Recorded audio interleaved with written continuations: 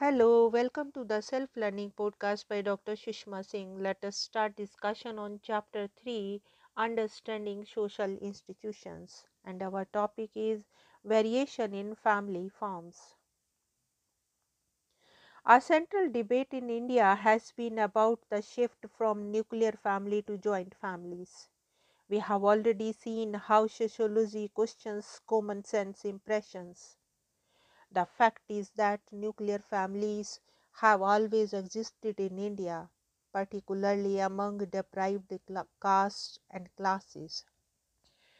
The sociologist A.M. Shah remarks that in the post-independent India, the joint family has steadily increased. The contributing factor is the increasing life expectancy in India. According to him, it has increased from 32.5 to 55.4 years for men and from 31.7 to 55.7 years for women during the period 1941 to 50 to 1981 to 85. Consequently, the proportion of aged people 60 years and above in the total population has increased. We have to ask, writes Shaw, in what kind of household do these elderly people live? I submit most of them live in joint households. This again is a broad generalization, but in the spirit of the sociological perspective, it cautions us against blindly believing a common sense impression that the joint family is the fast eroding, and alerts us to the need for the careful comparative and empirical studies. Studies have shown how diverse family forms are found in different societies. With regard to the rule of residence, some societies are matrilocal in their marriage and family customs, while others are patrilocal. In the first case, the newly married couple stays with the woman's parents, whereas in the second case, the couple lives with the men's parents. A patriarchal family structure exists where the men exercise authority and dominance, and matriarchy where the women play a major role in decision making in the family. While matrilineal family exists, the same cannot be claimed about the matriarchal society. The next topic is families are linked to other social affairs and families change. Often in our everyday life, we look at the family as distinct and separate from other spheres, such as economic and political. However, as you will see for yourself, the family, the household, its structure and norms are closely linked to the rest of the society. An increasing example is that of the unintended consequences of the German unification. During the post-unification period of in the 1990s, Germany witnessed a rapid decline in marriage because the new German state withdrew all the protection and welfare schemes which were provided to the families prior to the unification. With growing sense of economic insecurity, people responded by refusing to marry. This can also be understood as a case of unintended consequences. Family and kinship are thus subject to change and transformation due to macroeconomic processes, but the direction of change need not always be similar for all countries and regions. Moreover, change does not mean the complete erosion of previous norms and structure. Change and continuity coexist. Now let us discuss how gendered is the family. The belief is that the male child will support the parents in the old age and the female child will live on marriage, results in families investing more in a male child.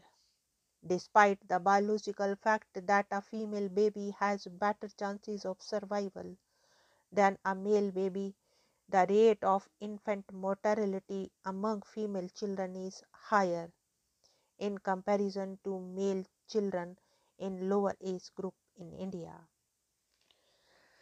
Now the next topic is the institution of marriage. Historically, marriage has been found to exist in a wide variety of forms in different societies. It has also been found to perform differing functions. Indeed, the manner in which the marriage partners are arranged reveals an astonishing variety of modes and customs. The next topic is forms of marriage. Marriage has a large variety of forms. These forms can be identified on the basis of the number of partners and rules governing who can marry whom. In terms of the number of partners that can legitimately enter into matrimony, we have two forms of marriage, namely monogamy and polygamy. Monogamy restricts the individual to one spouse at a time. Under this system, at any given time, a man can have only one wife and a woman can have only one husband. Even where polygamy is permitted, in actual practice, monogamy is more widely prevalent. In many societies, individuals are permitted to marry again, often on the death of the first spouse or after divorce. But they cannot have more than one spouse at one and the same time. Such monogamous marriages are termed serial monogamy. Remarriages on the death of a wife have been a norm for men for the most part. But as all you have aware that the right for upper caste Hindu widows was denied and that the campaign for the widow remarriage was a major issue in the 19th century reform movement. What you are probably less aware is that today in modern India, nearly 10% of all women and 55% of women over 50 years are widows. Polygamy denotes marriage to more than one male at one time and takes the form of either polygyny, one husband with two or more wives, or polyandry, one wife with two or more husbands. Usually, where economic conditions are harsh, polyandry may be one response of society, since in such situations a single male cannot adequately support a wife and children. Also, extreme poverty conditions pressurize a group to limit its population. The next point is the matter of arranging marriages, rules, and prescriptions. In some societies, the decisions regarding mate selection are made by parents or relatives. In some other societies, individuals are relatively free to choose their own mates. Now, let us discuss the rules of endogamy and exogamy. In some societies, these restrictions are subtle, while in some others, individuals who can or cannot be married are more explicitly and specifically defined. Forms of marriage based on the rules governing eligibility or ineligibility of mates is classified as endogamy and exogamy. Endogamy requires an individual to marry within a culturally defined group of which he or she is already a member, as for example caste exogamy. The reverse of endogamy requires the individual to marry outside of his or her own group. Endogamy and exogamy are in reference to certain kinship units such as clan, caste, and racial, ethnic, or religious groupings. In India, village exogamy is practiced in certain parts of North India. Village exogamy ensured that the daughters were married into families from villages far away from home. This arrangement ensured smooth transition and adjustment of the bride into the affinal home without interference of her kinsmen. The geographical distance plus the unequal relationship in the patrilineal system ensured that the married daughters did not get to see their parents too often. Thus, the parting from natal home was a sad occasion and is the theme of folk songs, which depicts the pain of departure.